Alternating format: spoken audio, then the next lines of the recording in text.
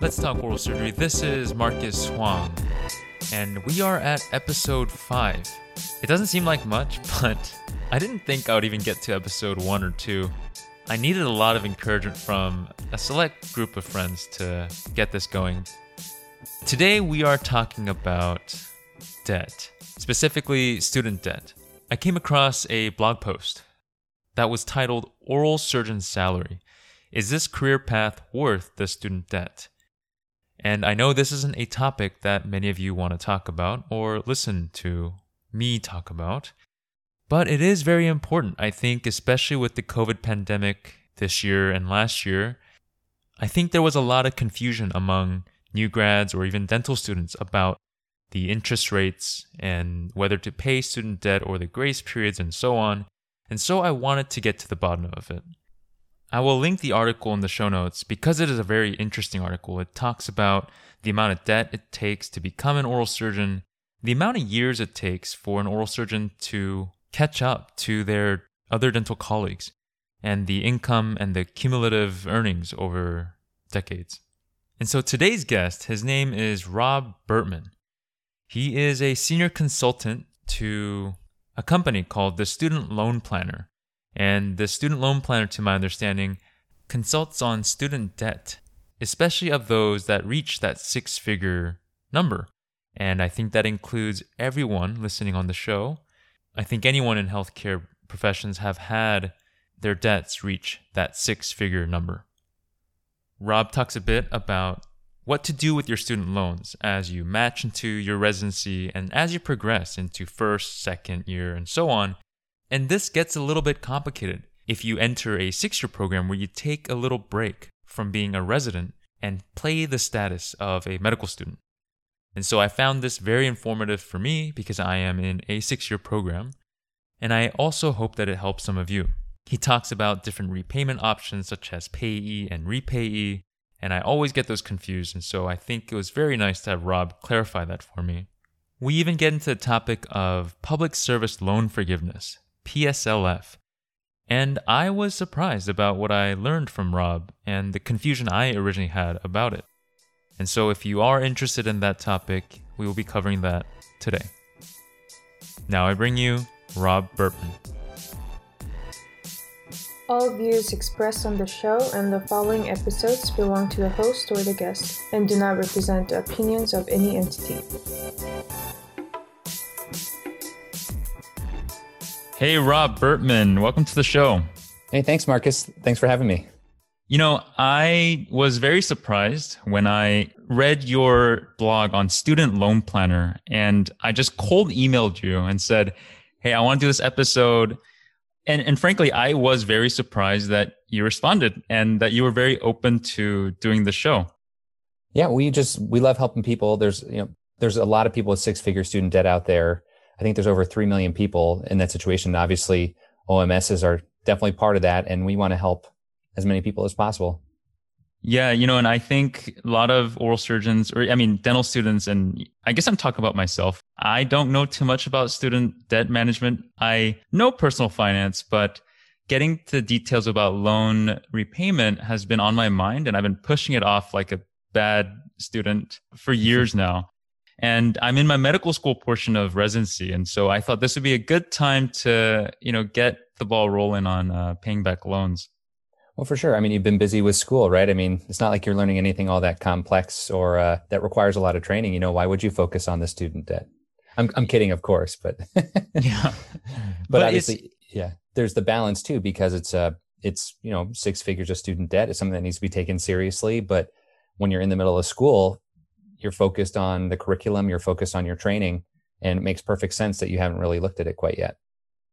We're lucky here. So the residency here at Oregon, we're lucky in that our medical school is actually paid for through a doctor named Dr. Van Ziles. He retired and he left a huge endowment to the school to then pay for oral surgery residents' medical school tuition. But wow. I know that is a very rare thing in the oral surgery field, especially in the 6-year programs. I know there are a couple, but now I wanted to start off this podcast kind of talking about what does Student Loan Planner do and what is the mission of your group? Yeah, the mission of Student Loan Planner, it's a business that was started back in either late 2015 or in 2016 by Travis Hornsby. And the goal is, and the mission is to help six-figure borrowers figure out the most optimal path to pay back their student loan so they can save as much money as possible. And my sort of little spin on that is that we want graduate level professionals across the board to feel like they don't have to have their student loans dictate their career path and their life path. We want them to pick their career path and life path and design the student loan plan around them. Student loan rules are very, very flexible in the federal program. And so there is that opportunity, no matter what career path someone chooses to do, that there is an optimal student loan plan there for them. So that's our mission. Yeah, I think in a previous episode, I talked to a surgeon about how if you really want to live your dream through OMS, specifically the scope of surgery that you want to do, whether you want to do a fellowship or have a hybrid model where you're doing private practice plus oral surgery in the OR, the most important thing is to keep debt low. And I've been trying. And so I'm really glad that you're on the show. I'm sure many of my listeners will have questions. And if you have questions, listeners, contact Rob. And I'll leave his email and contact information in the show description. But yeah, so to start, why do you think oral surgery residents need to know about student loan management? And how does it differ from other dental residency program residents? Right. Well, dentistry school is one of the most expensive graduate level schools out there. It's more expensive than traditional medical school, than, veterinary school, than chiropractic school. Basically, any type of graduate level education, dentists are near the top in terms of how much student debt they have to take out because of the cost of the education. And then when you layer on top of that specialties like orthodontics or periodontics or endodontics or oral surgery, that really, really ups the cost for that degree. So in fact, the student loan planner, we've done plenty of 7-figure student debt cases, and they've pretty much all been dentists or dentist couples or dental specialist couples. So the cost of school is really expensive combined with the amount of time that it takes to complete the degree, especially for oral surgery. That's why managing student debt and understanding the best ways to approach it are really, really important. Yeah, one thing that other specialty programs that they face is that they don't get paid as a resident, especially most of them don't. And so oral surgery is one of the unique ones where we do get paid during our residency, which is really nice. And it does help with loan repayment. And, Rob, this is kind of why I really want to talk to you, whether, oral surgeons residents should use, their stipends to pay back loans or to use for other investing opportunities. And so let's start from match day. So dental students interview during their 4th year, and come match day in January, what should they do with their student loans as they graduate?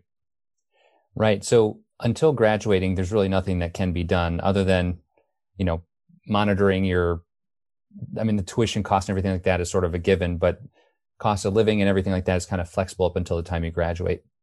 Once graduation happens, there's a lot that can be done. And the sooner that an oral surgeon starts on the path of getting on the right repayment strategy, the better.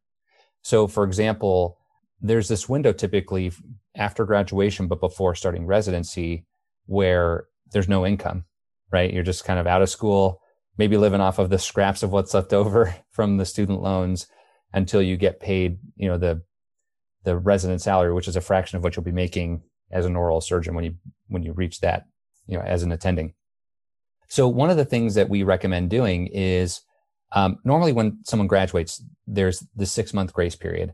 So that grace period is the time where they basically give you some lenience on paying back your student loans. They say, we know you've graduated, but you probably need 6 months to build up some cash and to get your financial foundation started before you start repayment. So, but because when people graduate, they're usually not making any money, it's the best time to really start repayment. So there is a way to waive the grace period.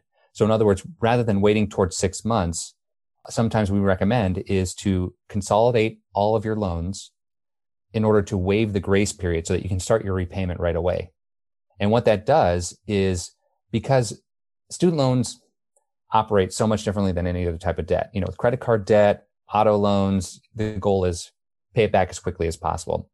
But with student debt, you can approach it not only based upon how much you owe, but there's these plans called income-driven repayment. And the payments are based upon your income, not how much you owe. So whether someone owes $500,000 of debt or $100,000 of debt, the payments would be based upon their income. So all that to say, after graduating, your income is zero. So you can literally have zero payments for an entire year if you waive the grace period and start your repayment right away. So you're starting your repayment, but with zero payments for 12 months. And why would one do that? So the reason to do that is because student loans are going to be accruing interest during that grace period. So even though there's no payments, the interest is growing on some of the loans, sometimes all, but sometimes some of them. And what happens is if income-driven repayment, so maybe I'll back up and talk about how income-driven repayment works. Yeah. So income-driven repayment works. There are a number of plans. The payments are based upon your income, and you pay for either 20 or 25 years, and you pay either 10 or 15% of your income, depending on which plan you choose. And because the payments are based upon your income, an oral surgeon might not cover the interest. They might not pay off all the loans over that period of time. Whatever's left over after the 20 or 25 years of payments gets forgiven. And under the current student loan rules, that forgiven balance, you pay taxes on that forgiven balance. So this is kind of counterintuitive, but sometimes if people owe more in student debt that they're going to be making as an oral surgeon, once they're done with residency and their training, then it might actually pay to start the clock with zero payments on an income-driven plan, pay as little as possible on the loans, and have as much forgiven as possible. So that's kind of the math. When we're dealing with student debt, we want to take one of two broad approaches.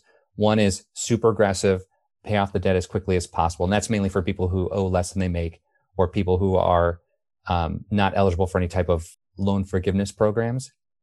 But the opposite approach is pay as little as possible over the 20 or 25 years and have as much forgiven. And that way you can save and invest for your other financial goals along the way. So how does that compare to, what is the other alternative to an income-based repayment? Right. So there's two ways to do it. One is you pay based upon how much you owe. And those plans are called, the standard plan, the extended plan, the graduated plan. And all those payments are based upon the debt amount. So someone who owes $500,000 of debt is going to have different payments than someone who owes $100,000 of debt on those plans. Strictly, it's kind of like the traditional way to pay back debt. Mm-hmm. Now, there's income-driven repayment plans like pay-as-you-earn, revised pay-as-you-earn. Another one's called income-based repayment, IBR. And those, it doesn't matter how much you owe. It matters how much you make, and the payments are based upon that. Do you want to talk a little bit about the difference between the payee and the repayee? Sure. Yeah. So, and this is another thing for residents. And if, for example, an oral surgeon knows that they're going to go into private practice and they're going to make, $400,000 plus or something like that in income, and they have around $400,000 of student debt, then the distinction between pay and repay matters versus someone who might be, an oral surgeon who might be working in the OR after residency and might qualify for public service loan forgiveness. So, okay, let's start with pay. So the payments are based upon 10% of your what's called discretionary income. So they take your income after like pre-tax retirement plan contributions, then they subtract out 1.5 times the federal poverty level. It's not all that complicated of an equation, but just think about how much your income is, multiply that by 10%, and that's about what your payments are going to be. So what happens is the payments are that way for there. So for example, if an oral surgeon graduates and starts their residency and their prior year tax return is what you use to certify the payments. So typically a med student isn't working because you're busy working, studying crazy hours, right? Yeah. Being a medical student. Yeah. Yeah. No time for a job. The school is the job. So if someone uses their prior year tax return, their income is going to show zero, and 10% of zero is zero. Mm-hmm. So their payments will be zero for that first 12 months. And that first year of zero payments counts towards that 20 or 25 years of repayment. So pay as you earn is 10% of income for 20 years. And at the end of those 20 years, whatever loans are remaining get forgiven. The government wipes it away. Then they send a tax form in year 20 saying, you have to add that forgiven debt to your income on your tax return for that year. So, and pay as you earn also allows people who are married to file their taxes separately to exclude their spouse's income from the payment calculation. And also, pay as you earn also provides a payment cap. So there's the 10-year standard plan, which is the plan with which, if you made this level payment, think of it like a 10-year mortgage. If you made that payment for 10 straight years, you'd pay off the debt in full with interest. Mm-hmm. So on pay as you earn, the payment, no matter how big your income gets compared to your debt, will never exceed that 10-year payment cap. So pay as you earn is for people who are like pretty certain that they're going to go long term. Maybe they're going to go for PSLF, work in a hospital, and they'll get their years of credit toward public service loan forgiveness during residency. And then they're going to work at a hospital and be eligible for that program. So that's pay as you earn. Repay, revised pay as you earn, is the same payment. It's also 10% of income like pay. But think repay is a longer name versus pay. So repay, longer name, longer term. So rather than 20 years, the payment term is 25 years. So an oral surgeon would pay for 5 years longer on that plan. It doesn't give the ability to file taxes separately to exclude spouse's income. So think about whatever spousal income would be, you multiply that by 10%, that's how much is going to be added to the payment versus if they were on pay. So you might be thinking, well, hey, if it's 5 years longer and I don't have these other benefits, why would anyone choose this plan over pay? And the reason is because repay offers an interest subsidy. So for example, let's just say that an oral surgeon graduates and they start repayment and they owe, let's just call it $500,000 of student debt. Maybe $600,000 just to go on the higher end. If their interest rate on their loans is 6%, that means that their interest on the loan alone is going to be $36,000 a year. 6% times 600,000. So in order to keep up with that, that's $3,000 a month of interest that's going to accrue on the loan. Mm-hmm. With repay, it has an interest subsidy so that any interest that isn't covered by the payments, half of that gets wiped away. So for example, $36,000 of interest. If the payments are zero, then there's no payment covering any interest. So the government will actually wipe away half the interest. So the interest will drop from $36,000 a year to $18,000 a year. So let's put it this way. If an oral surgeon is in residency and they have that much debt at that interest rate, chances are that they could save over the course of their residency, they could save $100,000 of interest accruing on their loan by being on repay. And now I'm going to do the flip question of why would anyone pick payee over repay? I know the payee seems to have benefits if you're married and you can keep the costs lower. But, thinking about long-term and also just compound interest, for me, it seems to make more sense to just pick repayee so I can kind of save on the interest part. No, it's a good point. So a couple of things about student debt. There's something else that's different about student debt than any other kind of debt. So one thing is payments based upon income rather than the debt amount. The other thing is that student loan interest actually is not compound interest. It accrues. So the principal balance on the loan, let's just call it, $600,000 again. If $36,000 of interest accrues on the loan with pay, now you have a principal balance of $600,000 and the accrued interest of $36,000. The interest rate is only applied to the principal balance. It's not applied. So the debt grows in more of like a straight line rather than that exponential growth curve. Thanks for clarifying that. I was actually confused. No, most people don't know that. I mean, and even people who deal with student loans all the time, a lot of financial advisors and financial planners don't understand that either. So it's one of those weird things, student loans are an epidemic for sure. But there are some saving graces to it, I guess. So why would someone choose pay? So someone might choose pay because if you think about the arc of an oral surgeon's income, chances are they're going to be making the most money in years 20 to 25 of their career versus in residency. So what you're doing is you're trading interest subsidy you're trading maybe having a higher loan balance forgiven sooner for the ability to not have to make 5 extra years of payments when you're at your peak earning as an oral surgeon, because the payments will be based upon your income.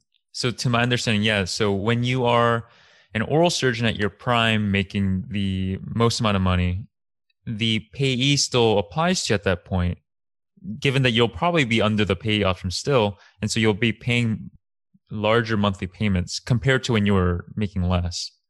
Yeah. I mean, and in terms of the numbers, like if we take a case of an oral surgeon who has 4 years of residency, and when they exit residency, they start making about $400,000 a year, and their income grows, at a with inflation, those extra 5 years of payments end up being basically an extra $250,000 of payments in those final 5 years on repay compared to pay.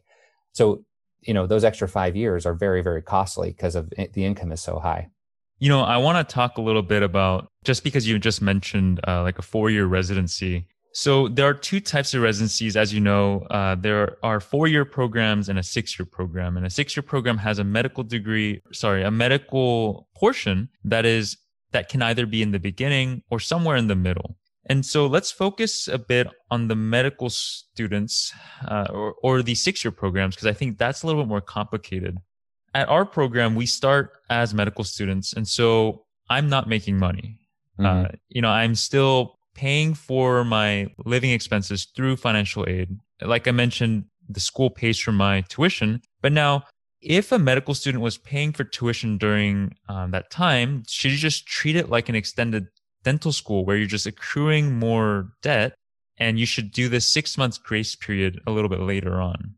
Well, if you're in school, I guess your loans are technically an in-school deferment at that point too, right? Mm-hmm. So you can't make payments on them even though if you're in school, you can't technically make payments. So you could continue to take out student loans. But once graduating and starting residency, that's when the payments would turn on. Does that answer your question? Or?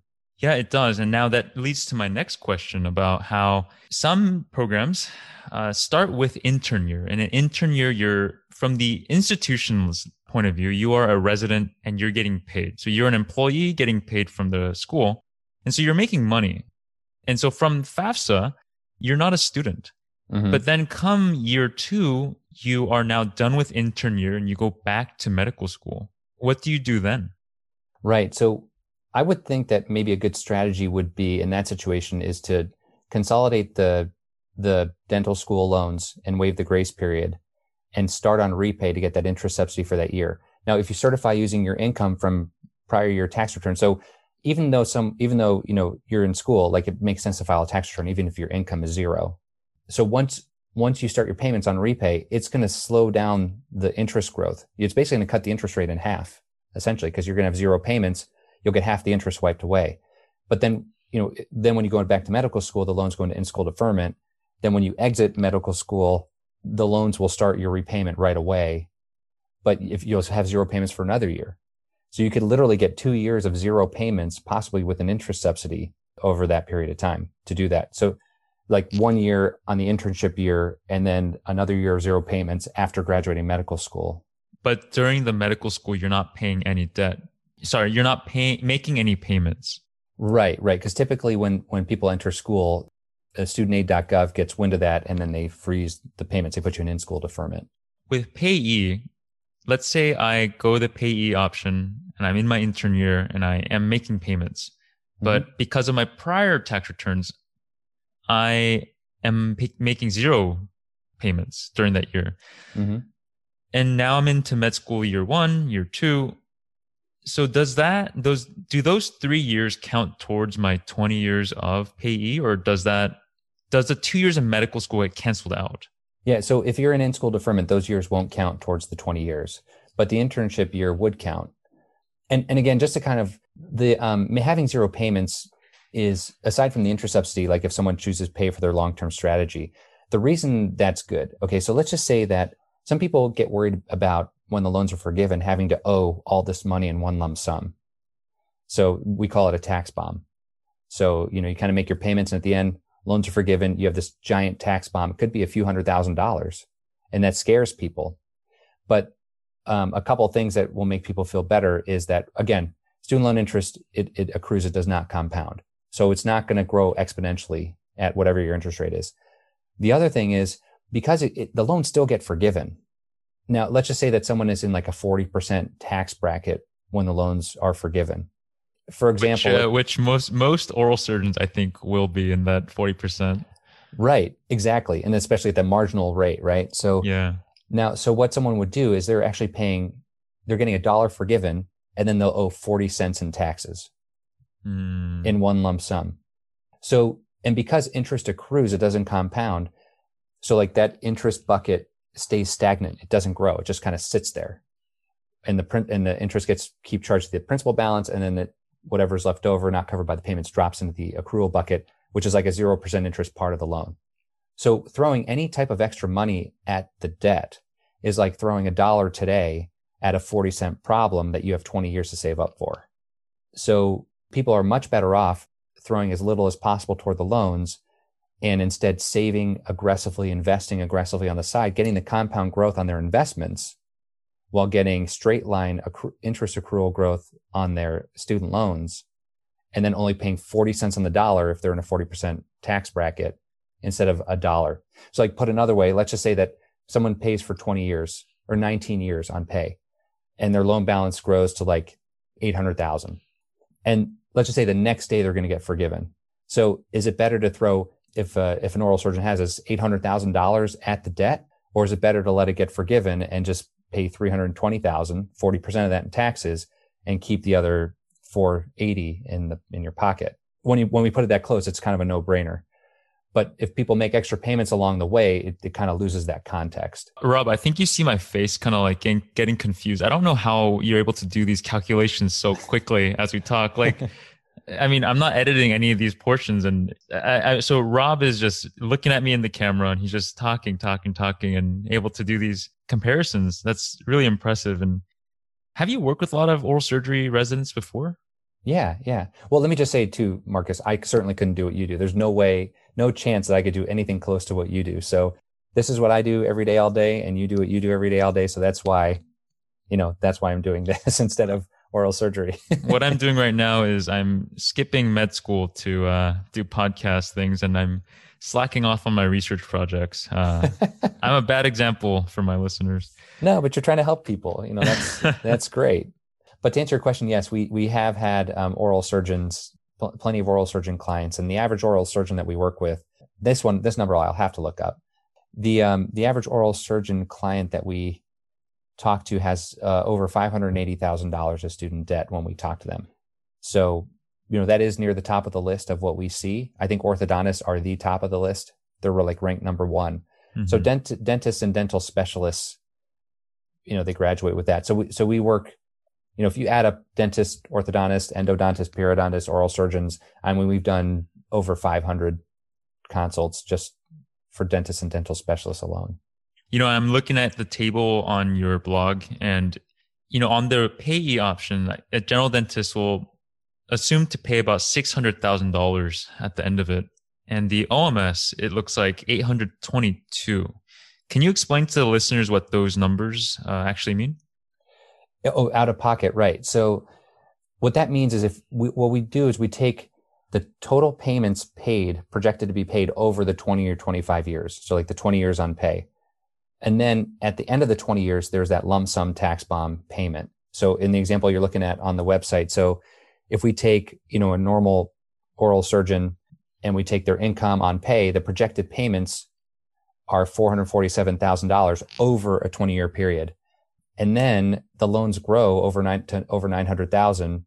And then the tax bomb due in 20 years is 375,000. So if you take the 447 over 20 years plus the 375 due in 20 years, that adds up to 822,000 of payments. But the tricky thing with math is that, $1 in 20 years from now doesn't count as much as $1 does today. Kind of like the whole carton of milk, costs different, price of stamps goes up, all that stuff. So, not to say that $300,000 is anything to sneeze at, because it's not, but $300,000 in 20 years is going to be more like, under $200,000 today. So it makes, and plus you have the time to save and invest. So deferring that big lump sum actually makes the ability to build your net worth in the short run better than if you were to take like a 10-year standard approach to paying back the debt. Wow, looking at this 822,000 is making me have one of those. In the surgery world, we call it the sphincter tightening moments. Looking at this number is making me a little cringe a little bit. Well, but if you think about, and you're certainly not alone there. You're certainly not alone. The way to think about it, though, is that think of student loans like a tax. Okay, so you have your federal tax, you have your state tax. Some places have a local tax. And because the payments are based upon your income, your student loan payments on pay or repay, it's like a tax on your income, but it's in the form of student loan payments. Mm-hmm. But because you've gotten the education and the training you've gotten, it will allow you the ability to make well above the average college graduate. Mm-hmm. And so you're basically paying a tax in order to do that. And so, yes, $800,000 is a lot, but without owing that $800,000, you probably wouldn't make an extra $4 to $6 million over your lifetime in earnings because of it. So if you put it in like the longer context, yes, it's a lot of money, especially when you have very little saved up, like most medical residents or medical students or, oral surgery students would have compared to the debt that is amassing.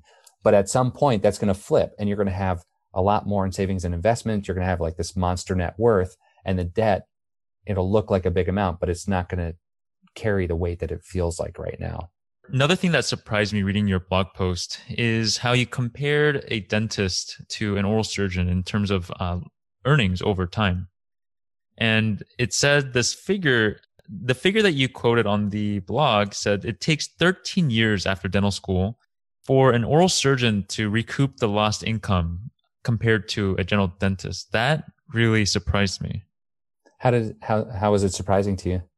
Well, it just it put into perspective on how many years I'm going without, income and without, I guess, full potential income and I guess compound interest and so on. It made me ask the question of, or I guess this will make a lot of listeners ask themselves, like, if you're in it for the money, is it actually worth it? And this is kind of an old adage that everyone says, don't do it for the money, do what you love.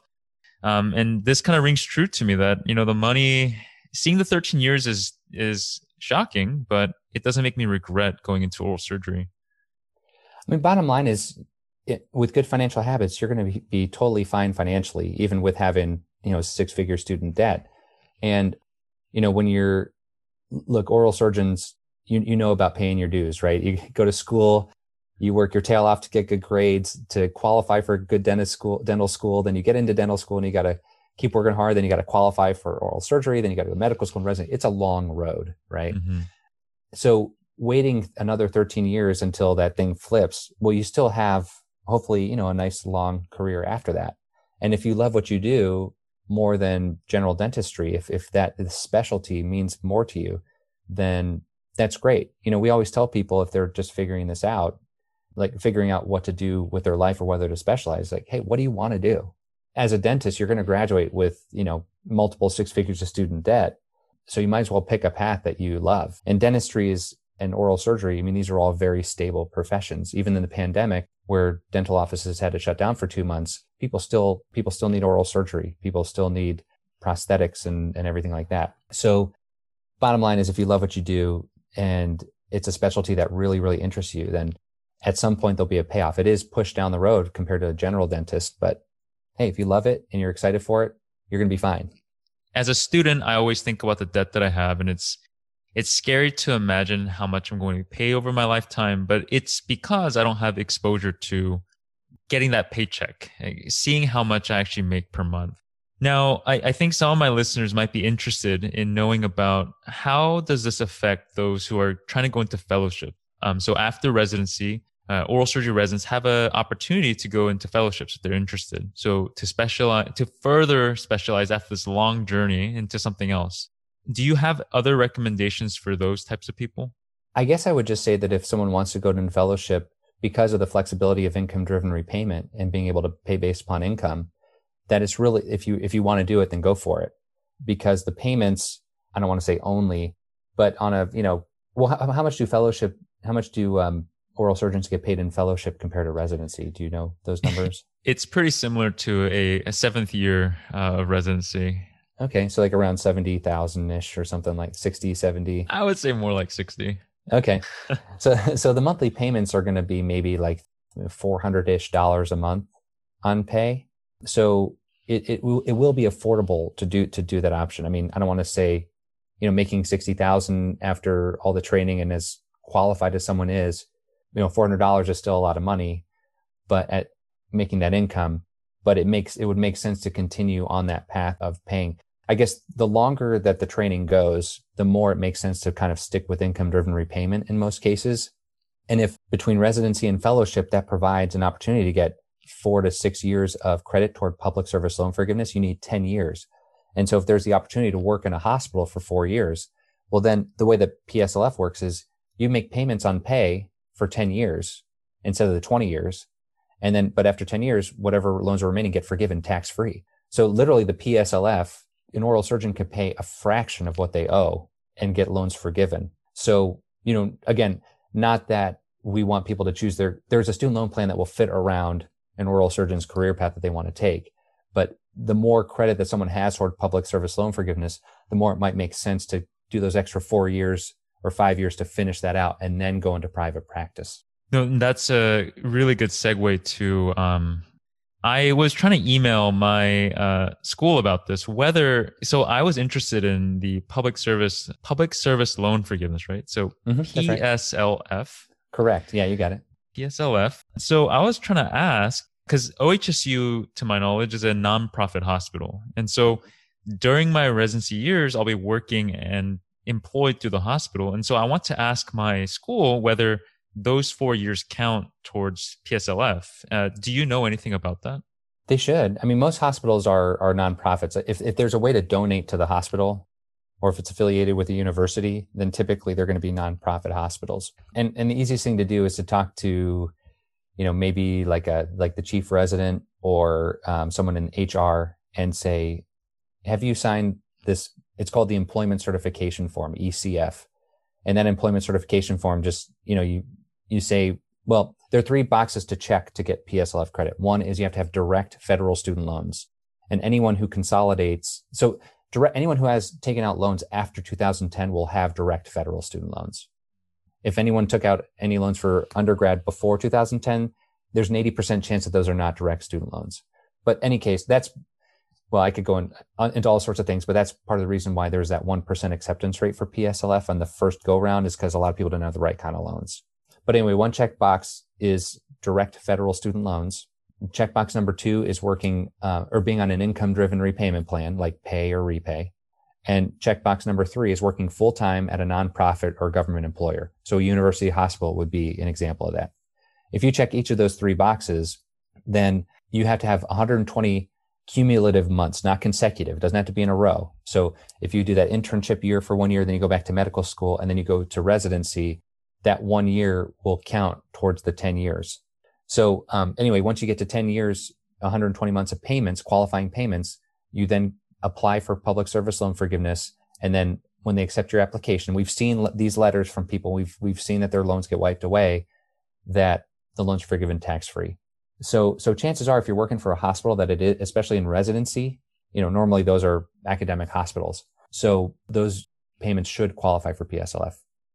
I wonder, this is probably a very complex question, but I wonder if that is affected at all if a portion of your training, because I know at certain programs, you leave that hospital system to go to another hospital system or to an outpatient private practice setting for a couple months or whatever.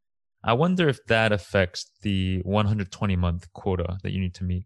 I think as long as you're technically employed by the hospital and the hospital is placing you, it's basically who's ever paying you.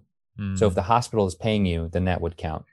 I was going to say, like, for example, we have Washington University here, not University of Washington, but Washington University here in St. Louis. And there's a giant hospital system that's affiliated with that. And so, anyone who is in residency there, those payments qualify, whether they're doing oral surgery or just MD program, MD residency. That's really interesting. I'm glad you cleared that out for me. I was very curious. To put it simply, you think that it's recommended for oral surgeons to pay as little as you can during residency, which then translates to paying, less compared to a 10-year plan down the road as well, to then use that money for other avenues of income, such as investing, maybe buying a house or what have you. Have you seen oral surgery residents pick the 10-year option and it's worked out fine for them?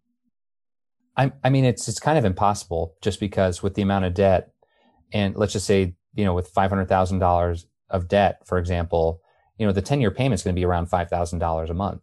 And on a resident salary, that's more than what's being brought home. So that's why, there's a strategy that can be used. We call it, if someone knows they're going to go into private practice, there's the repay, then refi strategy. So repay for the interest subsidy. And then once they become an attending or entering their kind of like full pay scale, then at that point they can refinance. The loan balance is going to grow, but it's going to grow at a slower pace and there'll be less to pay back once the refinancing happens. So we don't see very many residents, and nor do we recommend residents kind of go that path. Even refinancing to like a 20-year payment schedule, it's still going to be pretty unaffordable for residents with oral surgery debt, dental school debt. So do you think in terms of refinancing, it's better to do that after you graduate? Yeah, I would say, so refinancing should only be for oral surgeons who once they're making more than what they owe in student debt, and if they don't have any prospects for public service loan forgiveness. So because in the federal program, there's a lot of flexibility. You have forbearance. A lot of residents actually make the mistake of putting their loans in forbearance instead of making payments along the way. Can you clarify what forbearance is?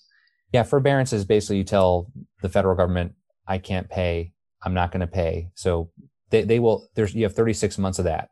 And so 36 months of zero payments, but the loans are going to grow and grow and grow. And once you exit forbearance, the interest that was accruing on the loan in that separate zero interest bucket capitalizes into the principal, meaning that accrued interest becomes now part of the new principal balance of the loan. And so rather than having low affordable payments with an interest subsidy, it's going to make number one, they'll get those 4 years of payment credit toward the 20 years if they're going to do that. And even if they are going to pay off the loans in full, the loan is going to grow at a much, much slower pace on repay than it would if they went into forbearance. So that's why it's important for residents and interns and fellows to really be on an income-driven repayment plan so that they can start accruing credit towards those 20 or 25 years, but then also make sure that the loan growth, if they're on repay, is slowed compared to what it would be if they weren't making any payments or if they were on pay. Yeah, I had questions about refinancing. And during the whole COVID pandemic, I didn't know if I should be taking advantage of, the low interest rates of, whatever. And a lot of my dentist friends didn't really have an answer for me on whether I should refinance or whether I should go for payee or just to kind of delay all these things because of COVID. But it seems like regardless, payee seems to be, or an income-based repayment plan is probably the best option for most people. I want to go back to the public service loan forgiveness. So PSLF, there are all these horror stories of being denied the forgiveness. Mm-hmm. And you mentioned that, maybe it's because these loans are before 2010, before they were actually direct federal student loans. Can you talk a little bit about the common reasons you have seen on why people have failed to get the PSLF? Yeah. Well, if you think about it, it's kind of a newer program. So it started in 2007. And at the time, you didn't have pay or repay. You just had IBR. And only 20% of the loans issued up until 2010 were direct federal student loans. So the first people that applied for PSLF in 2017, 2018, they had to, first of all, and again, 2007, when all this started, this is Google and YouTube were just in their infancy. Like, people weren't using YouTube at all. I remember the first video I sent on YouTube was in 2009 because we had our first baby then. Yeah. And the file was too big to send to my parents. So I was like, well, what's this YouTube thing? So I took, I filmed the video, uploaded it to YouTube, and then shared the link with my parents. And that was 2009. That's how new it was. So in any case, information was not readily available to people that early on. So the first people who applied for this round, they had to be one of the 20% who had direct federal loans before 2010. They had to have known about income-driven repayment, which was kind of a newer thing at the time. And they had to know about filling out this employment certification form. So in other words, it was really, really, really hard to do. That combined with the fact that anytime you offer loan forgiveness, you get people applying who have no business applying.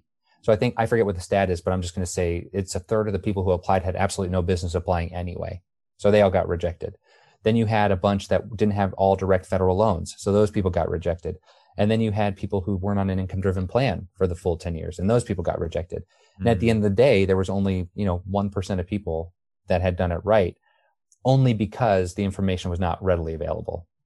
So, but the way to check to make sure that you're on the right track is, what we always recommend is, once people start in residency, after about 2 months of payments, even if they're the zero payments count, send in what's called this employment certification form, ECF.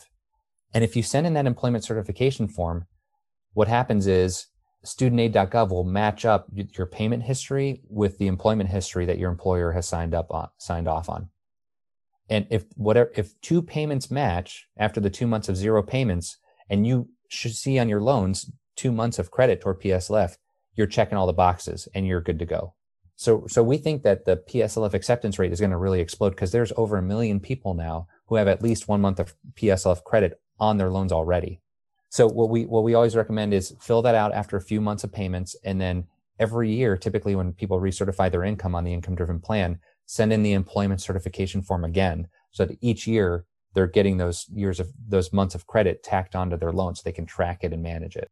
I can see some difficulty or challenge for oral surgeons. I think for other healthcare professionals, like more traditional medical specialties, such as, orthopedics, internal medicine, they tend to work in a hospital. They tend to find full-time jobs in a hospital.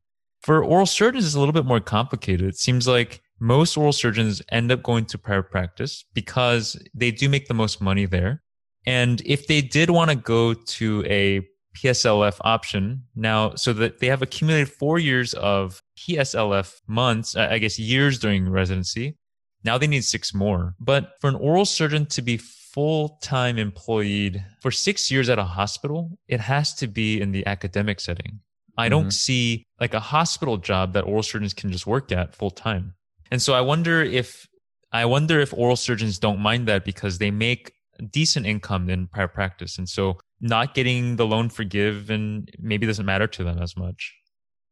There's certainly the trade-off. There is a financial equation that can, if someone could go either path, or they have the PSLF path open to them, but they're not sure, because they're probably not going to be making as much as they would as, if they were in private practice, which is the case for most dental professions. Like working in private practice and owning a practice is much more lucrative financially than becoming an associate. And same thing with just normal MDs, working in a hospital, typically they don't get paid what they would if they were in private practice. So there is like a mathematical equation. And if an oral surgeon has the opportunity to choose between those two, then basically they'd have to say, okay, if I wanted to be debt free in 6 years, how much would I have to pay to pay off my loans in full in 6 years? Or how much is that PSLF benefit? How much am I projected to pay over the next 6 years if I were to work in a PSLF qualifying job? You take that difference, and that's the average salary take home pay that they'd have to make in order to make it worth it. But then again, also you don't have to worry about your debt, after 10 years of total time working. So, but mainly with dentists and any dental specialists, including oral surgery, oftentimes private practice is, the way to go. That's the only option. So, and we've heard of other dentists who they work for a nonprofit to try to get PSLF, but that kind of work for general dentists is like really, really grueling stuff. And most of them don't last the full 10 years doing that. So I guess it just, again, the student loan plan can be designed around the career path that you want. And so once understanding what the options are, then it's easy to make a decision. That's why we offer consults, because even though oral surgery is a very specific niche within dentistry, everyone has their own unique circumstances. Some people are married. Some people are married to someone who has student debt. Some people have kids. Some people, they're not sure what career path they want to do. And that's why the consults that we do are so important, because we can tailor the plan and show them the numbers based upon their personal projections rather than, a more general feeling of it. Well, I think you'll get a lot of listeners contacting you for help, because there's been a couple of times I got completely lost during this conversation. And so, Rob, you're seeing me write all this stuff as we're going along. But I did prepare for this episode. But Well, it's a little technical. It's not a little technical. It's a lot technical, and there's a lot of numbers. And the thing about student loan rules is that they are so different than any other kind of debt. If we were talking about debt in general, should I pay off my mortgage? Should I pay off my car? Should I pay off my credit card debt or invest? These are more widely talked about, and there's more traditional rules of engagement with this kind of debt. Student debt, because the rules are so different, and then also combined with the fact that the different options, they're different enough to make a difference, but they're so similar that they start to kind of run together. So you're certainly not alone. That's why we always tell people, definitely check out our blog posts. We have, the one that you've obviously read and got in touch with us. And if anyone has any questions, we do the consults. It takes an hour. We go through their specific situation. And then also we do include 6 months of email support. So even after the call is over, you have direct email contact with the consultant, one of the four of us, and we can continue to help you as those decisions are being made. Rob, I feel like I'm getting a free consult from you right now. Happy to help. I'm very fortunate for this. I guess this is what the benefit you get from running a podcast. So Rob, let's say I come to you and, I want to make payments towards my debt. Let's say I'm on Payee and yeah, sure, I can make $0 payments during my intern year or what have you, but I also have this desire to lease that BMW 3 Series. And I ask you, hey, should I lease that car, pay $400, $500 a month to that? I don't need to pay towards my Payee right now. Or is it just better to just pay towards the Payee? What's more beneficial, I guess, long term? Well, everyone can make their own decisions, but I will say that the number one predictor of wealth is not how much someone makes; it's actually how much they have left over at the end of the month. So and that's the savings rate. So if you take your income and you figure out how much you can save on a monthly basis, that's why, like, literally janitors can be millionaires, and I've actually personally seen that.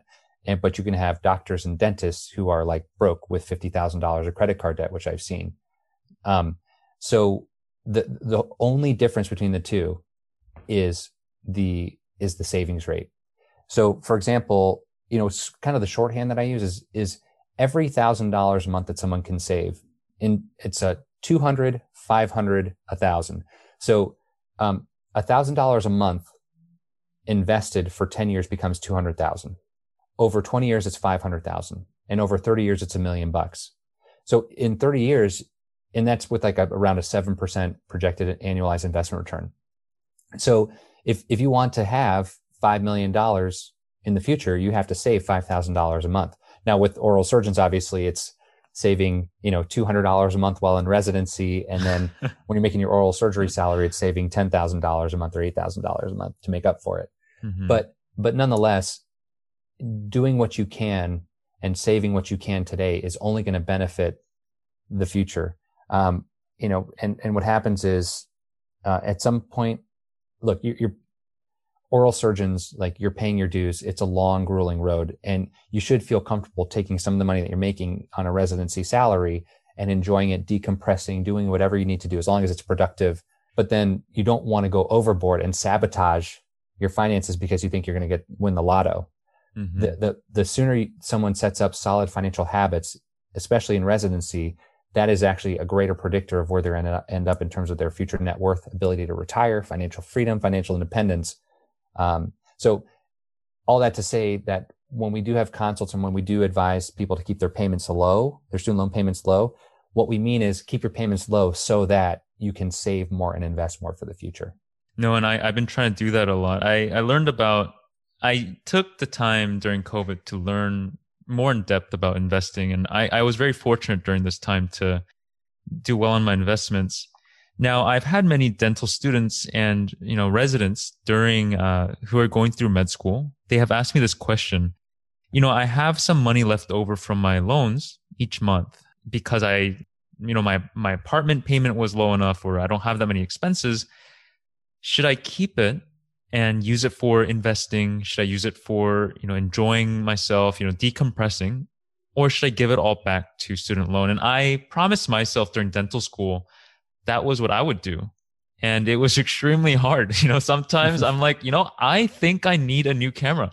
Oh, my laptop is running a little slow. Oh, the battery's kind of messed up. I'm going to buy a new one. And what are your recommendations to those students? Well, less debt is better, but it kind of depends. If you know you're going to pay back your loans in full no matter what, then the lower you can keep your balance, that just means the less you have to pay back in the future. But someone who's going for PSLF, in all honesty, mathematically, it doesn't matter how much they take out. They could take out $1 million of student debt. If they're on the PSLF track, their payments are only going to be based upon their income, and the rest is going to get forgiven. So, but I think there's a lot to be said for not living your life with emotional conflict or dissonance. And if it doesn't make you feel good, then you should pay it back. Or if you are going to use it for a productive use and you feel okay with that, then, it's probably okay.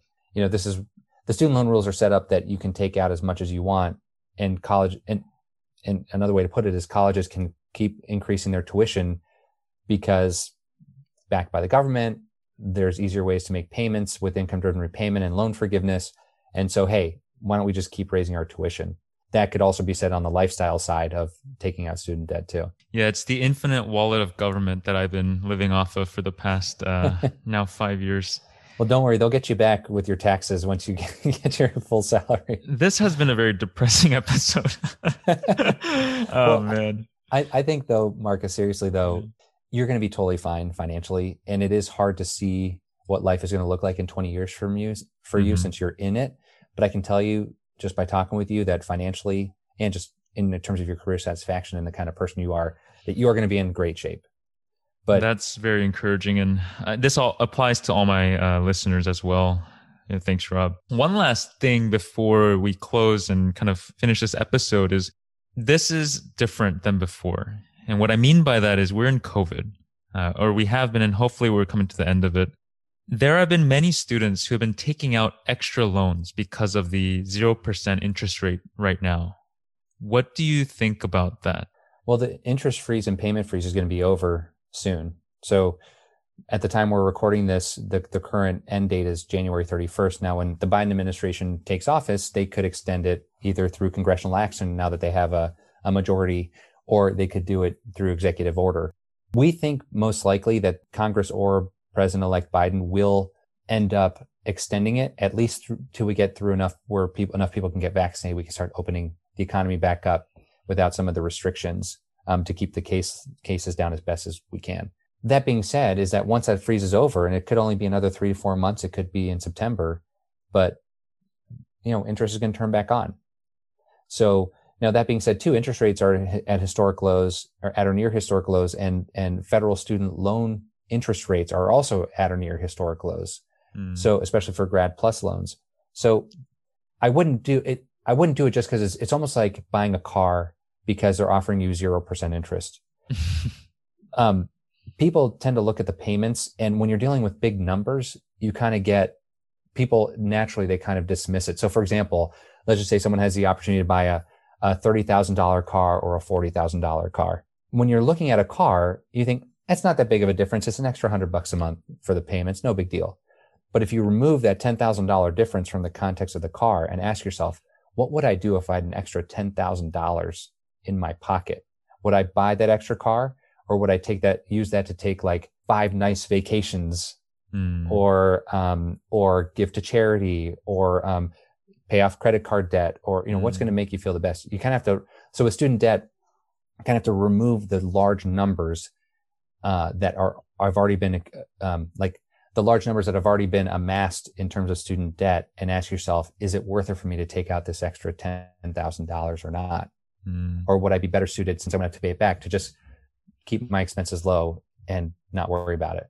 Yeah, I've had some colleagues during COVID who, when it got very excited about the 0% interest rate, and they took out more student loans and they invested it, and they lost thousands of dollars. And, and that when the interest rate freeze is done, they're going to accrue interest on that lost thousands of dollars. And so I think it's a bad idea to just take out money for the sake of it.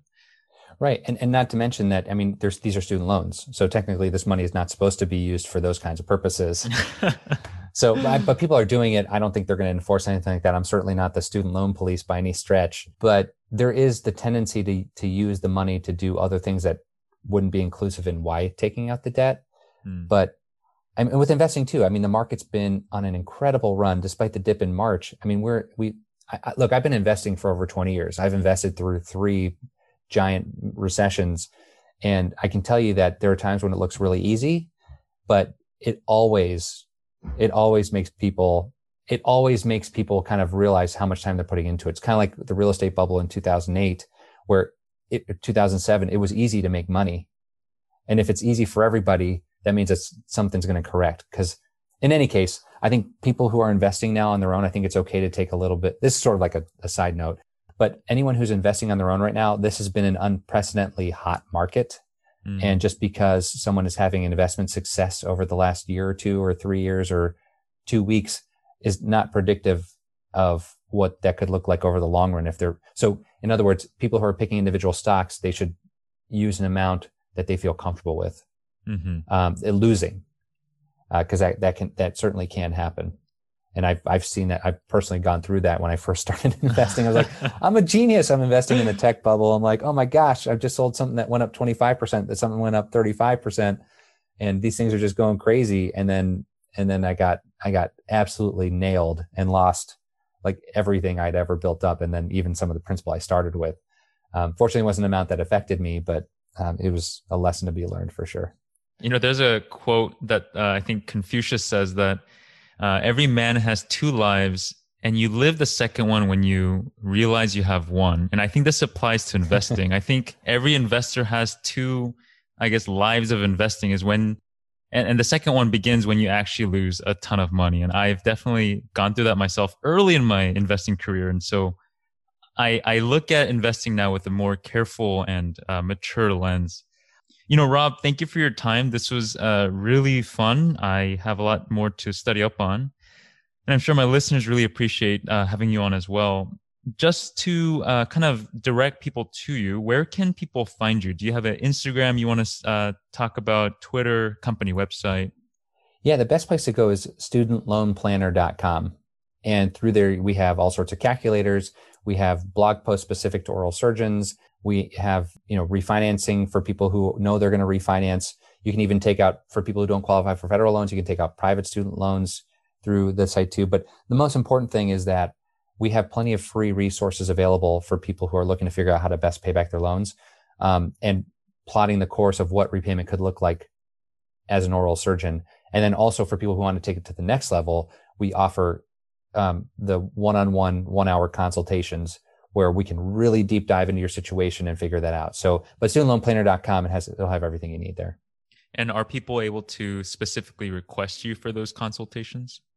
Yeah, they can. So we have right now at the moment 4 consultants. So Travis, who's the founder, Megan, Lauren, and me. And I do consults on Tuesdays, and then everyone else is kind of spread out throughout the week. So, but any one of us, each of us have done well over 500 consults, and I think it's over 600 consults per person now. And so any one of us will be able to help you. And we all, by the way, we all have CFPs or CFAs or CSLPs, the Certified Student Loan Planner designation, or a Certified Financial Planner or a Chartered Financial Analyst, or a combination of those. So we're not just some people who don't have any experience in finances. We know what we're doing. We're professionals. It's a requirement to work as a consultant is to have an advanced designation in finance. No, and I think that's great, because I think a really good advice I got early in my investing and also personal finance is that you should find not all consultants, not all advisors are treated equally. You guys might not all have the same designations, but that doesn't mean you have experience working with lawyers or doctors or dentists. And so I think, Rob, you have a very extensive history with that in your group as well. And so, I'll put your company website on my show description.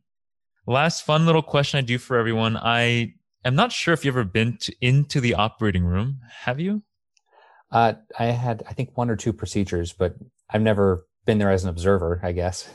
Okay. Well, if you were an observer or a surgeon in the operating room, what OR song would you have on? Oh, that's a good question. This reminds me of the movie Doctor Strange, I guess, right? Where he's like performing surgery and guessing the song title and naming the years. It's hard to say. I would either do something really relaxing, maybe some like jazz trio music, or maybe some, I'm a big a cappella nerd, so I like a cappella music. So I might have some pentatonics playing or something like that. I wonder if you would get kicked out of the OR if you played a cappella. I'm a jazz guy myself, and I remember one time I was visiting a program, and they asked me what song I wanted to play, and I turned on jazz music, and immediately it was just, nope, change the song. We're putting on something else. And my previous guest, or on a different episode, the surgeon said that his favorite OR song is yodeling. He likes yodeling music. And so everyone has their different tastes. Yeah, I love pretty much all music. And so I'll listen to pretty much everything. I think probably heavy metal is probably too much for the operating room. But other than that, I think anything else would be suitable. Yeah. Well, Rob, thanks for your time. This was a great episode, and, we'll talk again soon. Yeah. Thanks, Marcus. Thanks for having me. Happy to help.